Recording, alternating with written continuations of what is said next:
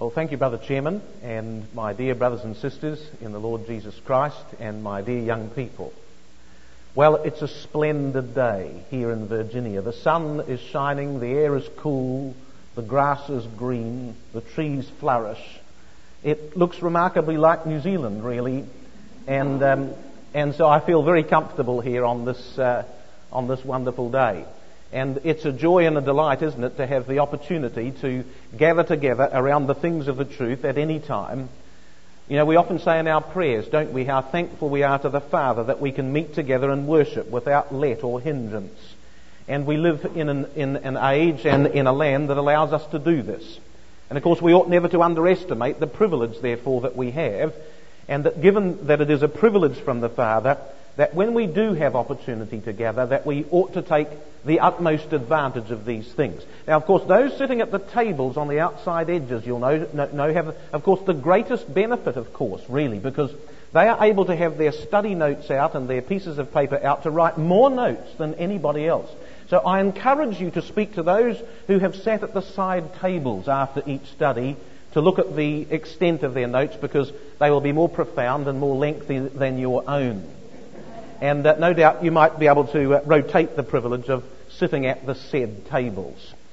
Our chairman mentioned in his opening prayer a verse that really is very important concerning what we hope to cover, God willing, in these studies over the course of this weekend. He referred to a passage in the book of Timothy which says that thou mightest know how thou ought to behave thyself in the ecclesia of God. And that's very much what these studies are going to be about over the course of this weekend. How to behave ourselves in the ecclesia of God. And we mean behave, of course, not in the sense of behaving as opposed to ill works or evil works, but the whole manner of conduct that we ought to show as brothers and sisters in ecclesial life.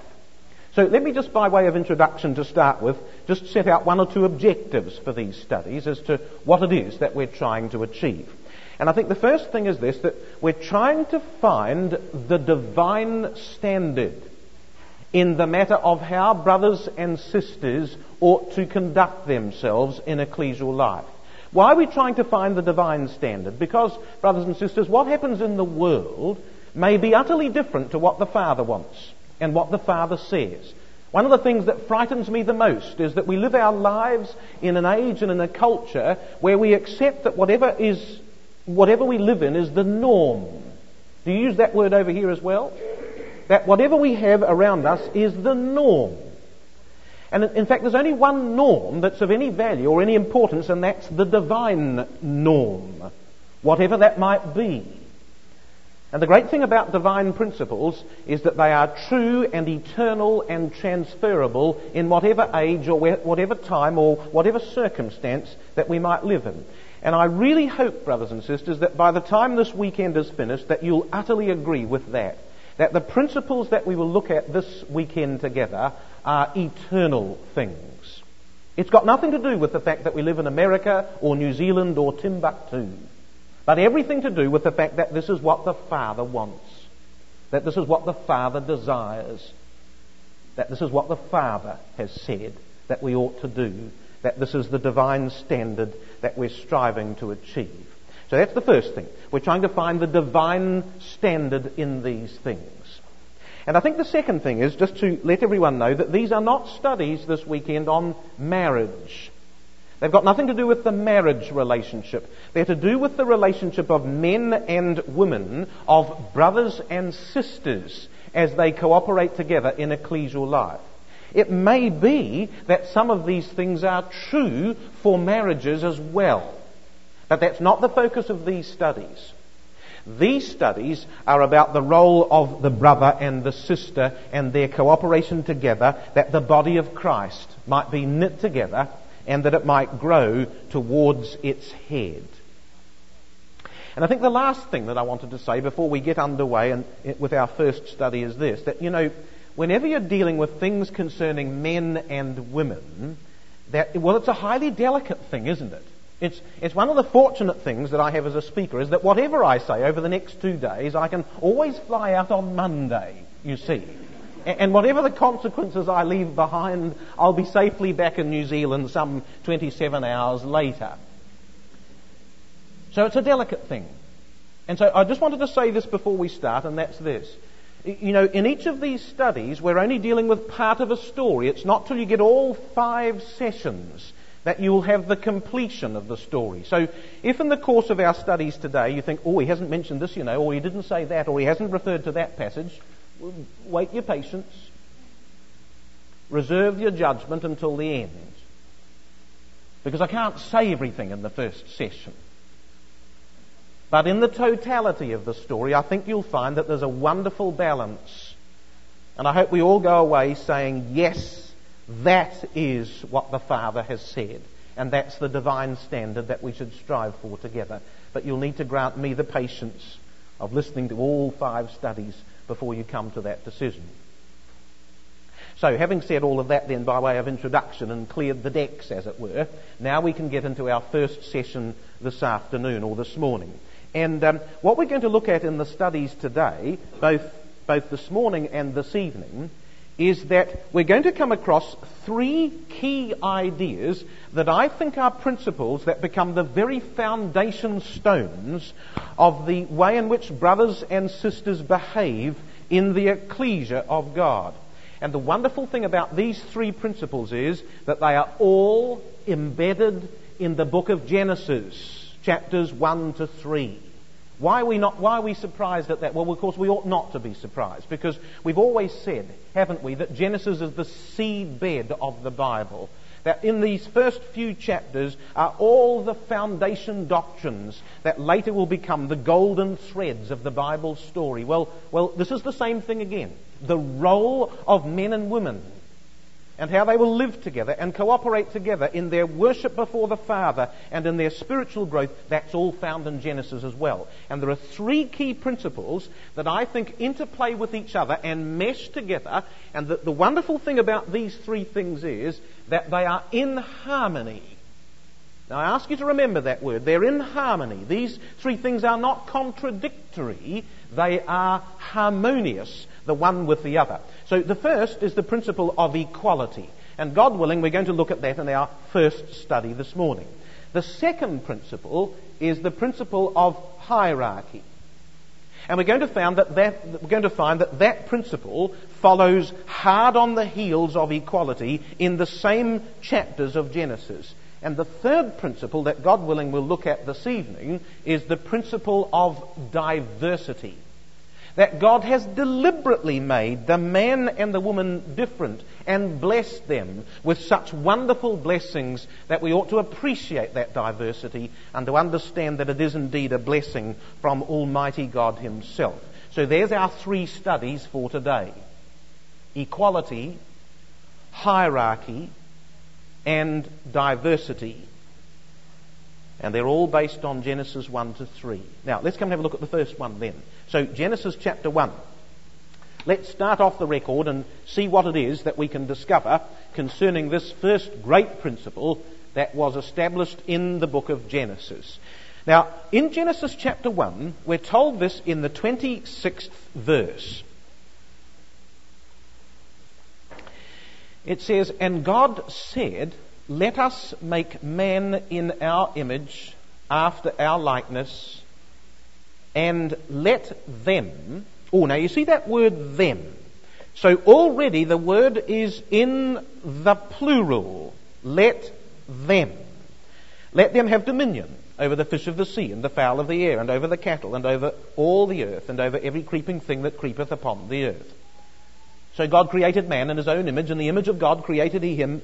Male and female created He them, and God blessed them, and God said unto them, be fruitful and multiply. So you see, what we're being told here in Genesis chapter 1 and verses 26 to 28 is that both the male and the female, verse 27, are in the image and likeness of God. They're fashioned after a divine order of things, as it were. And they're both blessed by God, says verse 28. and they're both given responsibility to subdue the rest of creation and to have dominion over it. So from the very beginning of time, says Genesis chapter 1, there was equality between the man and the woman, between the male and the female. God said that this was so. He blessed them both. And although the circumstance of Genesis 1 occurs before the fall, the fact of the matter is that Genesis 1 illustrates to us the purpose that God had from the very beginning. And so in this first record of the creation of these two, they've got everything in common, haven't they? Right from the very start, they've got everything in common. Now, you'll know that in verse 26 it says that they were made in the image and likeness of God. And the word image, of course, we believe has reference to bodily form, whereas the word likeness has reference to our mental abilities. So what we're being told in Genesis 1 is that when the male and the female of the species were formed, that they both had a spirit of the image of God and a sense of the likeness of God upon them both. Now, if the likeness of God has to do with mental capacity, then what Genesis 1 is telling us is that both the man and the woman have equality of mental capacity to receive and to absorb divine principles. Both the male and the female have been blessed with a mind that can understand divine ideals. Now that's important, by the way, because you know in some quarters of the brotherhood you almost get the notion that, well, sisters really, they don't know anything about the Bible. In fact, they ought not, because, well, it's too difficult for them. Not so, says Genesis chapter 1. They're both blessed with an ability to understand divine things, and that was so from the very beginning of time. So now Genesis chapter 2. And Genesis 2 says in the 18th verse, and you'll remember this phrase, it says, "And Yahweh Elohim said, it is not good that the man should be alone. I will make an help meet for him." And then verse 22 says that therefore, from the rib which Yahweh Elohim had taken from the man, he made a woman, and he brought her unto the man. And the man said, verse 24, "Therefore shall a man leave his father and mother, and shall cleave unto his wife, and they shall be one flesh. And they were both naked, the man and his wife, and were not ashamed." So the one was made to be an help meet, says verse 18. Now, the word help meet here in the Hebrew is interesting. In fact, my margin says, "one as before him." And that's pretty much correct. Because the Hebrew, etzer kenegdo, means literally one as his front. And Rotherham translates that phrase, a helper as his counterpart. Or the Speaker's Bible commentary says, a helper matching him. So what we're being told in Genesis chapter 2 and verse 18 is that when the woman was formed, she was formed very deliberately by God that she might be the counterpart of Adam. She was in every sense his equal in certain respects. She was made that she might stand alongside him, that she might work with him, that she might be an equal in fulfilling the divine purpose upon the face of the earth. They were mirror images of each other. I like that idea, by the way. They were mirror images of each other. They reflected the opposite sides of one story. So that's the way God planned it. You see, they had equality of responsibility to manifest the divine principles in their work now over the rest of the creation. Oh, you notice this in Genesis 2, verse 16, that here is the record of the law being given. Now look what it says. In Genesis 2, verse 16, it says, "And Yahweh Elohim commanded the man, saying, Of every tree of the garden thou mayest freely eat, but of the tree of the knowledge of good and evil thou shalt not eat of it, for in the day that thou eatest thereof thou shalt surely die." So the man received the divine commandment. Did the woman have that? Yes, chapter 3, verses 2 and 3. And the woman said unto the serpent, We may eat of the fruit of the trees of the garden, but of the fruit of the tree which is in the midst of the garden, God hath said, Ye shall not eat of it, neither shall ye touch it, lest ye die.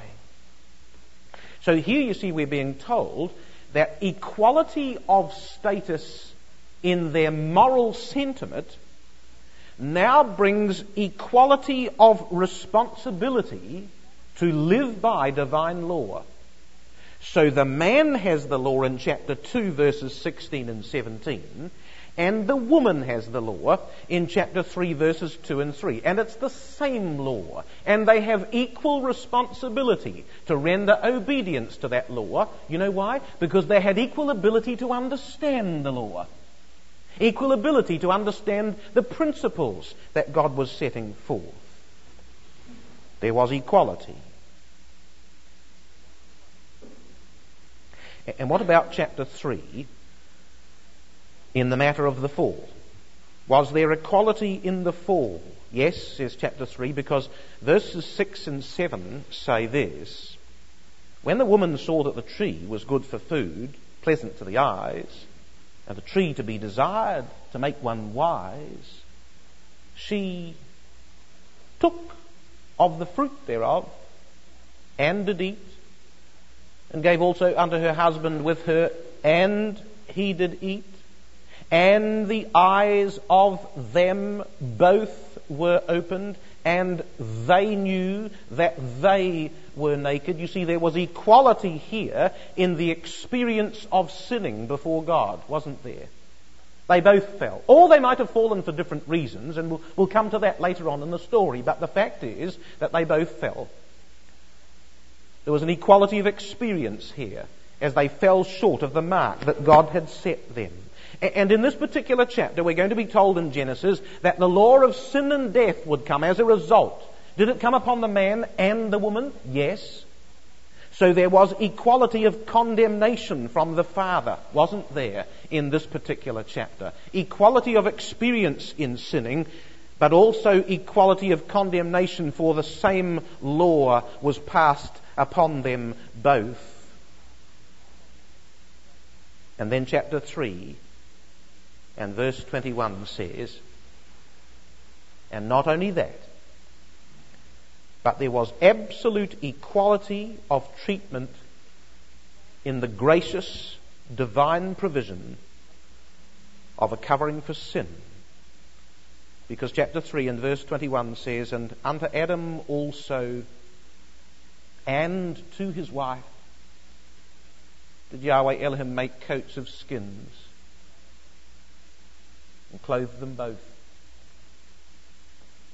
And God provided a way of salvation to both the man and to the woman, to the male and to the female, and there was equality in the treatment that they received from the Father here in the provision of a covering for sin. So there's no doubt about it, is there, brothers and sisters, that when we read Genesis 1 to 3, that there is a distinct principle here that's being enunciated from the very beginning, is that in certain respects there was an equality that the man and the woman enjoyed before the Father. Now, when we come from Genesis into the rest of the Bible record, we will find that that principle of equality now is established as a foundation idea that will be built upon in the rest of the Bible record. Now, come and have a look at some of the matters of the law by way of illustration. In Numbers chapter 5, we have the law concerning both uncleanness and trespass. Matters of uncleanness and matters of trespass. And you notice what it says in Numbers chapter 5 and verse 1. And Yahweh spake unto Moses, saying, Command the children of Israel that they put out of the camp every leper, every one that hath an issue, and whosoever is defiled by the dead, both male and female, shall ye put out, without the camp shall ye put them. that they defile not their camps. Now, of course, these states of chapter 5 and verse 1 are symbols, aren't they? Of course, they were real things. I mean, there were actually lepers, and those who had an issue of blood, and those that were defiled by the dead. But the very circumstances of chapter 5 and verse 2 is that those things were teaching matters concerning sin, weren't they? They were symbols of the state of sin that pertains to us. And so no difference is put, therefore, in verse 3 between the male and the female in their equal responsibility before God.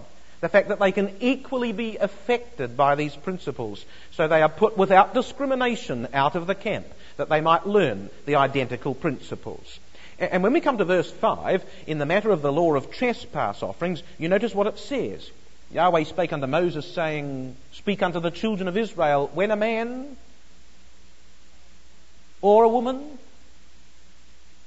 shall commit any sin that men commit to do a trespass against Yahweh, and that person be guilty, then they shall confess their sin which they have done. So you see, what Numbers tells us is that a man and a woman had equal responsibility before God in the matter of making restitution for sin. Equal responsibility. And so it should be.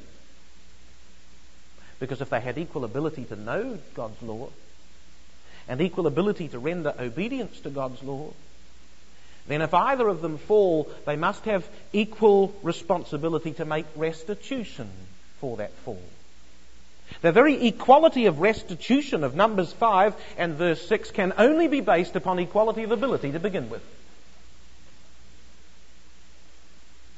Deuteronomy chapter 17 is the law of Moses and on the subject of apostasy or idolatry in the nation. And Deuteronomy 17 verse 2 says that this is how idolatry was to be dealt with in the midst of Israel. Deuteronomy 17 and verse 2. If there be found among you within any of the gates which Yahweh thy God giveth thee, man or woman that hath wrought wickedness in the sight of Yahweh thy God in transgressing his covenant, and hath gone and served other gods and worshipped them, either the sun or moon or any of the host of heaven which I have not commanded, and if it be told thee, and thou hast heard of it, and inquired diligently, and behold, it be true, and the thing certain, that such abomination is wrought in Israel, then thou shalt bring forth that man or that woman which have committed that wicked thing unto thy gates, even that man or that woman, and thou shalt stone them with stones till they die. So here you see, in the book of Deuteronomy, there is equal accountability before God in practicing the sin of idolatry. There's no difference in the treatment meted out, is there, to the man or the woman, and neither there should be. So when both practice that sin which takes people away from the Father and from the worship of God, they are held equally responsible before Him. Nehemiah chapter 8. Now, do you remember in the book of Nehemiah, we're told of that marvelous day when Ezra, the old man Ezra, stood up to read from the book of the law. We believe it was probably a year of release. We're told in Deuteronomy 31 that in the year of release they were to gather all the people together and to read from the scroll of the law. And Nehemiah chapter 8 appears to be a celebration of that edict of Deuteronomy 31.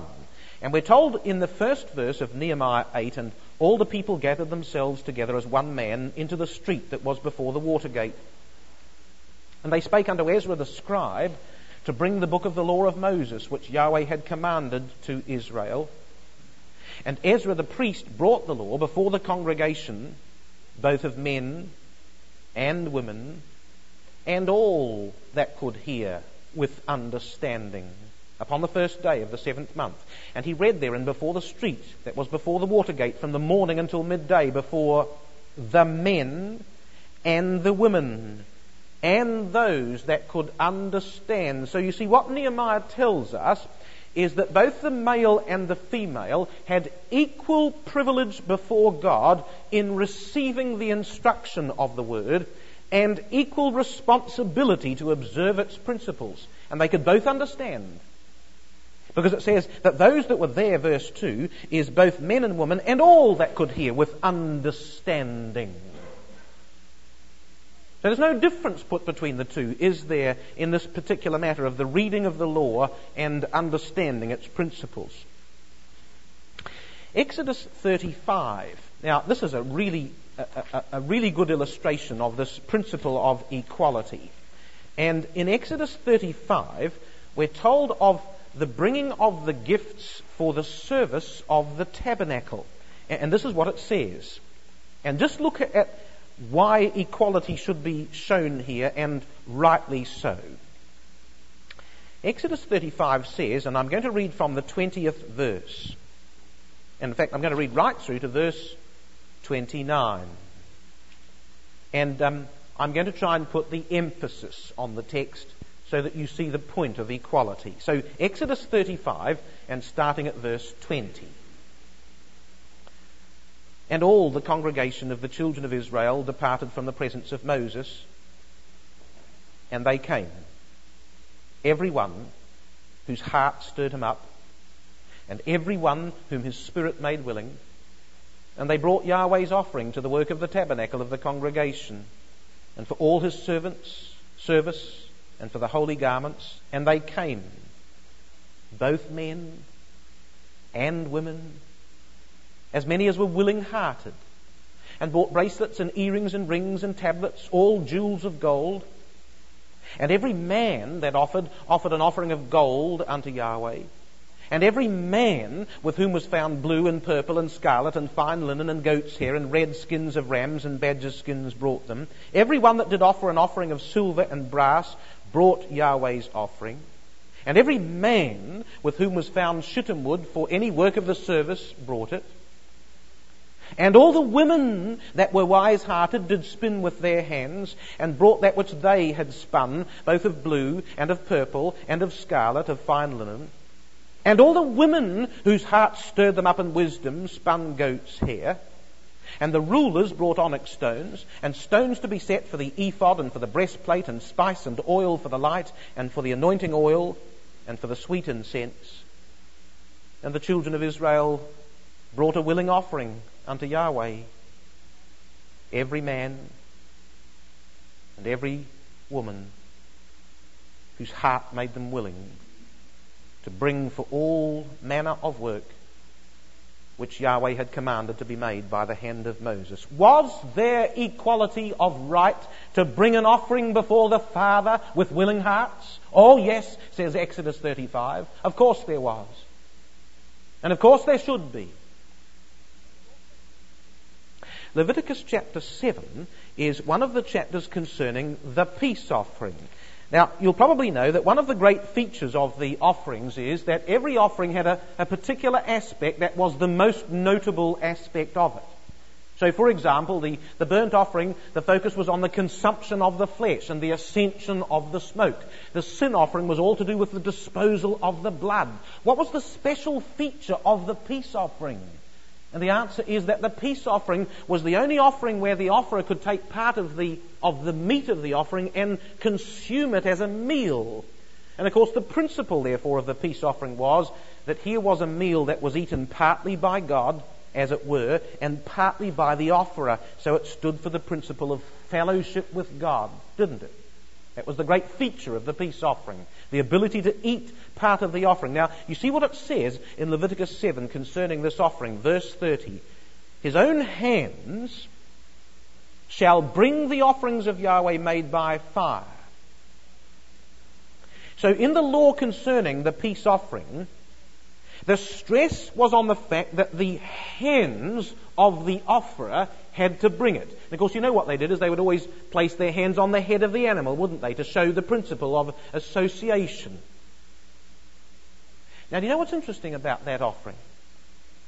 You don't need to turn this up, but Leviticus 3 in verses 1 to 6 tells us that one of the unique features of the peace offering was that it was one of only 2 cases in the entire law of Moses where a female lamb could be offered.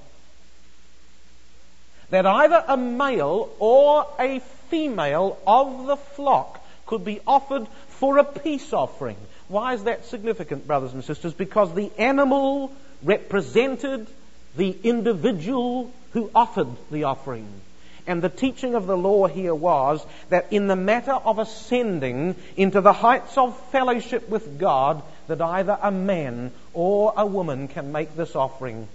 And so that they might feel identified, it could be either a male or a female of the flock, and they would lay their hands upon it, and they would eat that meal of fellowship with the Father. And the law of Moses told Israel that in the matter of entering into fellowship with God, there is equality between a man and a woman. They may both offer alike and eat the fellowship meal. And isn't that what David did? Because you remember the 1st of Chronicles 16, on that famous occasion when the Ark of God was brought to Jerusalem, and the matters of fellowship, of worship rather, were to be established by David in Israel. We're told that on the day that he brought the Ark to Jerusalem, well, it says in the 1st of Chronicles 16 in verse 2, and when David had made an end of offering the burnt offerings and the peace offerings, he blessed the people in the name of Yahweh, and he dealt to every one of Israel, both man and woman, to every one a loaf of bread and a good piece of flesh and a flagon of wine. So on that day, when the whole nation celebrated the bringing of the ark to Jerusalem, both the man and the woman were given the fellowship meal, as it were, by David on this occasion. And there was equal opportunity before God to participate in acts of worship and to enter into the joy of fellowship before the Father on that special day. Each man and each woman alike received those gifts from the King. Oh yes, there was equality, brothers and sisters, in the teaching of the law. Now, Numbers chapter 6. Here's our last one from the law of Moses. Now, come and have a look at Numbers chapter 6. And I want to take you to the... probably firstly to verse 5. Now, look, some of you may know this, but just in case you don't, I'm going to tell you anyway. So, of course, the Nazarite vow, which is Numbers 6, the Nazarite vow was a unique vow in this respect, that it has strange associations with the high priest in Israel. The Nazarite vow is almost a deliberate parallel of the high priest. Now, let me just show you that by way of illustration. You notice that in the 5th verse it says, all the days of the vow of his separation there shall no razor come upon his head. So now hold your hand in Numbers 6 and come back to Leviticus chapter 21. Because in Leviticus 21 we're told what was to happen to the priests, including the high priest. So there was no razor to come upon the head of the Nazarite, upon his hair, says Numbers 6 verse 5. But you know that was the very law concerning the high priest, because Leviticus 21 says verse 1, speak unto the priests, the son of Aaron. Verse 5, they shall not make baldness upon their head, neither shall they shave off the corner of their beard, or make any cuttings in their flesh. So no razor was to come upon the head of the Nazarite, says Numbers 6 and verse 5, and the priest was not to shave his head or his beard, says Leviticus 21 verse 5. So that which the Nazarite was bound to observe was identical to the spirit of the high priest. Now come back to Numbers 6 then, and have a look now at the end of verse 5.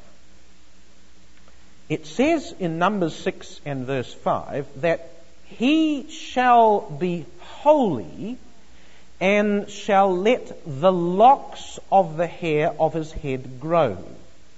Now, those locks that grew were therefore a testimony to the holiness of the Nazarite. In fact, you see what it says at the end of verse 7. It says, the consecration of God is upon his head. So when a Nazarite walked past, brothers and sisters, and one saw the locks that were growing, it was a symbol that this person was holy to God. And he wore that as a crown upon his head. Oh, can you see the connection now? A crown of consecration upon his head, which proclaimed his holiness. Now, isn't that the law of the high priest? Because if you come back to Leviticus 8, now don't lose numbers, if you come back to Leviticus chapter 8, what was it that the high priest wore upon his head? And the answer is, well, not locks of hair, but there was something very similar, because Leviticus 8 and verse 9 said that what the high priest was to do was this. Verse 9, he put the mitre upon his head, also upon the mitre, even upon his forefront, did he put the golden plate, the holy crown. So he wore on his head a holy crown. And what was written on the holy plate? Holiness to the Lord. Written across the forehead, the mind of the priest, to say that my thinking is dedicated to the thinking of the Father. And the Nazarite wore a crown of locks upon his head. And you see what number 6 said, verse 5, he shall be holy and let the locks of the hair of his head grow. So the Nazarite wore a crown of holiness on his head, to show exactly the same principle as the high priest, that he was holy to God in his thinking and in his actions.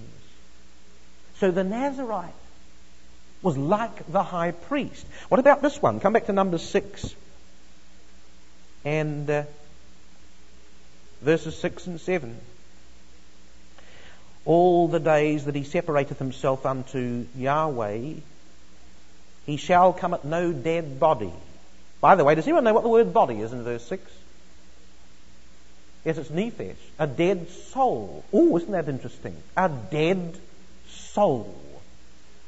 So those who believe in the immortality of the soul ought to take note of Numbers 6 verse 6, because, well, here's a dead soul, says the Bible.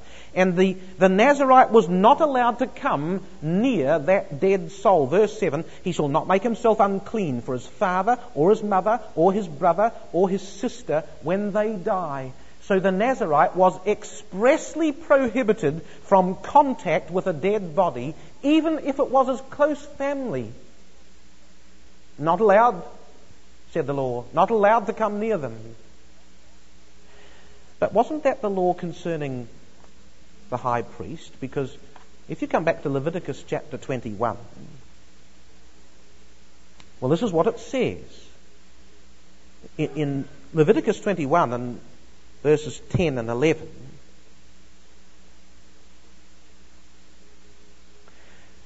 it says, and he that is high priest among his brethren, upon whose head the anointing oil was poured, and that is consecrated to put on the garments, shall not uncover his head nor rend his clothes, neither shall he go into any dead body, nor defile himself for his father or for his mother. Even if it was a close relative, the high priest was not allowed to come near that dead body, said the law. He's the priest. Verse 12 says he's not allowed to go out of the sanctuary. The crown of the anointing oil of his God is upon him. So the very law that expressly forbade the high priest to come near a body is the same injunction now that is put upon the Nazarite of Numbers 6 and verses 6 and 7, that they were to be separate from any defiling influence. Now here's one last one. Come back to Numbers 6 and verse 3. He shall separate himself from wine and strong drink. Verse 4, all the days of his separation shall he eat nothing that is made of the vine tree. So when the Nazarite performed their vow of dedication, they were to abstain from the drinking of wine and strong drink. But wasn't that a prohibition upon the priests? Because if you come back to Leviticus chapter 10, we're told this. In Leviticus 10, we're told on the very day, by the way, that the priests of Aaron were first consecrated, including Aaron in his high priesthood. We're told this, Leviticus 10 and verse 8. And Yahweh spake unto Aaron, saying, Do not drink wine or strong drink, thou nor thy sons with thee, when thou goest into the tabernacle of the congregation. When the priests served, said the law, they were to abstain from wine. When the Nazarite made his vow, he was to abstain from wine. Now this is interesting, because you see what we're being told here is that the law is deliberately paralleling now the work of the high priest and the service of a Nazarite. So which one of the two, do you think, brothers and sisters, was higher? And the answer is the Nazarite. Why was the Nazarite's vow of consecration, in its sense, loftier than the high priest? And the answer is because, now come back to Numbers 6, you see. The answer is because the high priest was high priest by virtue of his descent. He had to perform these things, whether he wished to or not. He was compelled to do so by virtue of his office. But the one great feature of the Nazarite vow, brothers and sisters, is that it was entirely voluntary, wasn't it? So that dedication which they showed was on the principle of the fact that they voluntarily yielded to submit to the Father in this thing. It was a free will offering that made it a higher offering than even that of the high priest. Did it not? Because of the spirit with which it was offered. And now look at Numbers 6, verse 1. It's a long introduction, brothers and sisters, but now we've got to the point, you see, because Numbers 6, verse 1 says, And Yahweh spake unto Moses, saying, Speak unto the children of Israel, and say unto them, When either man or woman shall separate themselves to vow a vow of a Nazarite. So you see, what the law said is that a man and a woman had equal honour before God in rising to the greatest level that the law could give of individual holiness and dedication to the Father. There is nothing higher, brothers and sisters, in the law than the Nazarite vow. And at that moment, the law expressly said that either a man or a woman was able to make that vow before the Father. I think so. So what the law is teaching, and it's entirely based upon that principle of Genesis 1 to 3, is, well, that in our relationship to the Father, all men and women share equality. Equal opportunity to absorb divine principles. Equal opportunity to render obedience. Equal opportunity to engage in worship. Equal ability to bring an offering. Equal opportunity to make pledges and vows of dedication. Equal privilege to aspire to the joy of fellowship. There is equality. That's the teaching of the book. And it was so from the very beginning, says Genesis chapter 1. So when we come to the New Testament record, therefore, is the teaching of the New Testament consistent with this principle of equality? And the answer is, well, yes, of course it is. If you come to the story of the Acts of the Apostles, and let's just notice a couple of references in the advance of the truth in those early glorious years. Acts chapter 5, and this is what it says concerning the work of the apostles in the 12th verse. So Acts 5 and verse 12 says, And by the hands of the apostles were many signs and wonders wrought among the people, and they were all with one accord in Solomon's porch. And of the rest durst no man join himself to them, but the people magnified them. And believers were the more added to the Lord, multitudes, both of men and women. And when the truth goes forth in the era of the apostles, brothers and sisters, and will begin its great march across the world, it will, without discrimination, bring in both the male and the female, who equally will respond to the message of truth, that Christ is Messiah, that the kingdom will be established through him, and that in his name is remission of sins and salvation before the Father. And the man and the woman would both believe that message and would both respond. Acts chapter 8 and verse 12. Well, here's a very famous passage that we all know concerning, Acts 8 verse 12. But when they believed Philip preaching the things concerning the kingdom of God and the name of Jesus Christ, they were baptized, both men and women, says the record in Acts.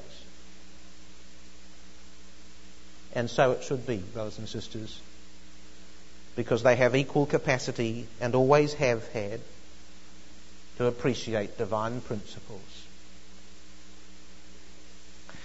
Now, in Galatians chapter 3, there's a very interesting passage that we use often in our lectures concerning the promises to the fathers.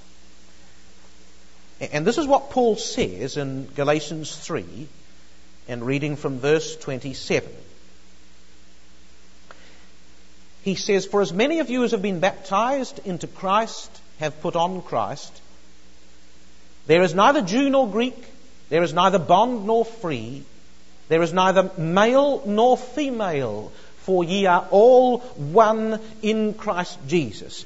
Now, of course, there's a question then about Galatians 3 and verse 28. You see, when Paul said there is neither Jew nor Greek, there clearly was both Jew and Greek at the time that Paul wrote. When Paul said there is neither bond nor free, there were both of those classes in the ecclesias of that day. When Paul said there's neither male nor female, there clearly were. So what does he mean exactly when in Galatians 3 verse 28 he says there is no Jew and Greek, there is neither bond nor free, there is neither male nor female? And I think that the answer lies in the context of the argument of Galatians chapter 3. And his argument is very simple. You just need to colour in one key word. It's the word all in verse 22 and the word all in verse 26. And here's the thrust of the argument. You see, what Galatians is simply saying is this. In verse 22, it is the teaching of the apostle that all have been concluded under sin. That is a universal principle of mankind. That everyone's caught. Everyone's condemned. Not one single person escapes the condemnation or the conclusion of sin that verse 22 has spoken of. And there's only one solution. And the solution is verse 26. Ye are all the children of God by faith in Jesus Christ. So whilst the world is caught under sin, verse 22, the means of deliverance for all is the basis of faith outlined in the 26th verse. So these are God's universal principles for dealing with the entire human race. And because they're God's universal principles, they apply equally to the male and to the female. All distinctions of race and class and sex are dissolved in the universal truth of these principles. Is there male or female distinguished in the matter of sin? No, there isn't. Is there any difference between male and female in the hope of salvation by faith? And the answer is no, there isn't. And so therefore, on the very basis of what Paul is arguing in this chapter, there is no difference in this particular thing. In fact, you see what it says. Interesting, verse 28, he says, there's neither Jew nor Greek, neither bond nor free, neither male nor female. Now, where do you think, brothers and sisters, that the apostle might have drawn that phrase from? Well, of course, that phrase is only found 3 times in the New Testament record, the male and the female. You want to know where the other 2 occasions are? Here's one of them in Galatians 3. When are the other two places where that phrase is found? Anybody know?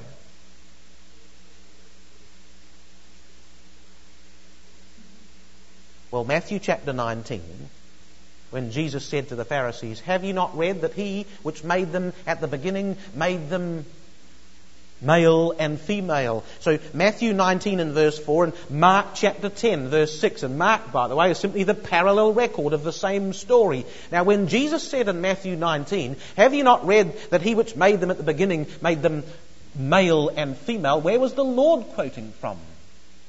And the answer is, I think he was quoting from the very same place that the Apostle Paul is alluding to in Galatians 3 verse 28. He's taking us all the way back to where? To Genesis chapter 1 verse 27.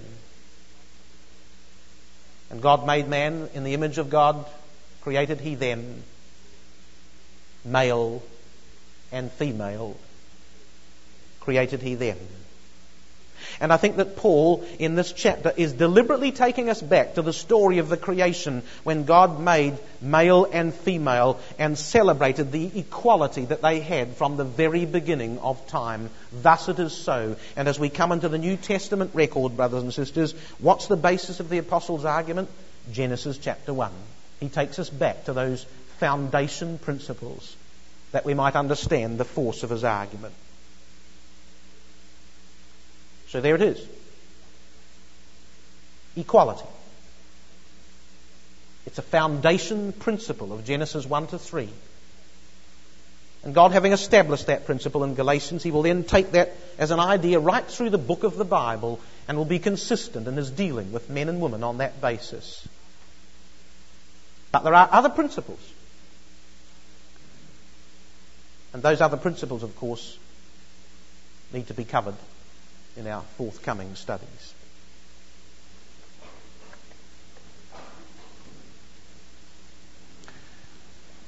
Now, I've stopped too early, brothers and sisters. Are you able to start the tape again? So I quite forgot to put up my summary overhead, which I really should have done. So let's just read the summary then, shall we, of what we've discovered in this particular session. So, equality. Man and woman were given equal capacity to receive and understand divine principles and to share in the prospect of God's salvation. This equality of mind and hope is to be appreciated. And now we're going to discover in our second session how that principle will be carefully and beautifully balanced with other principles to come.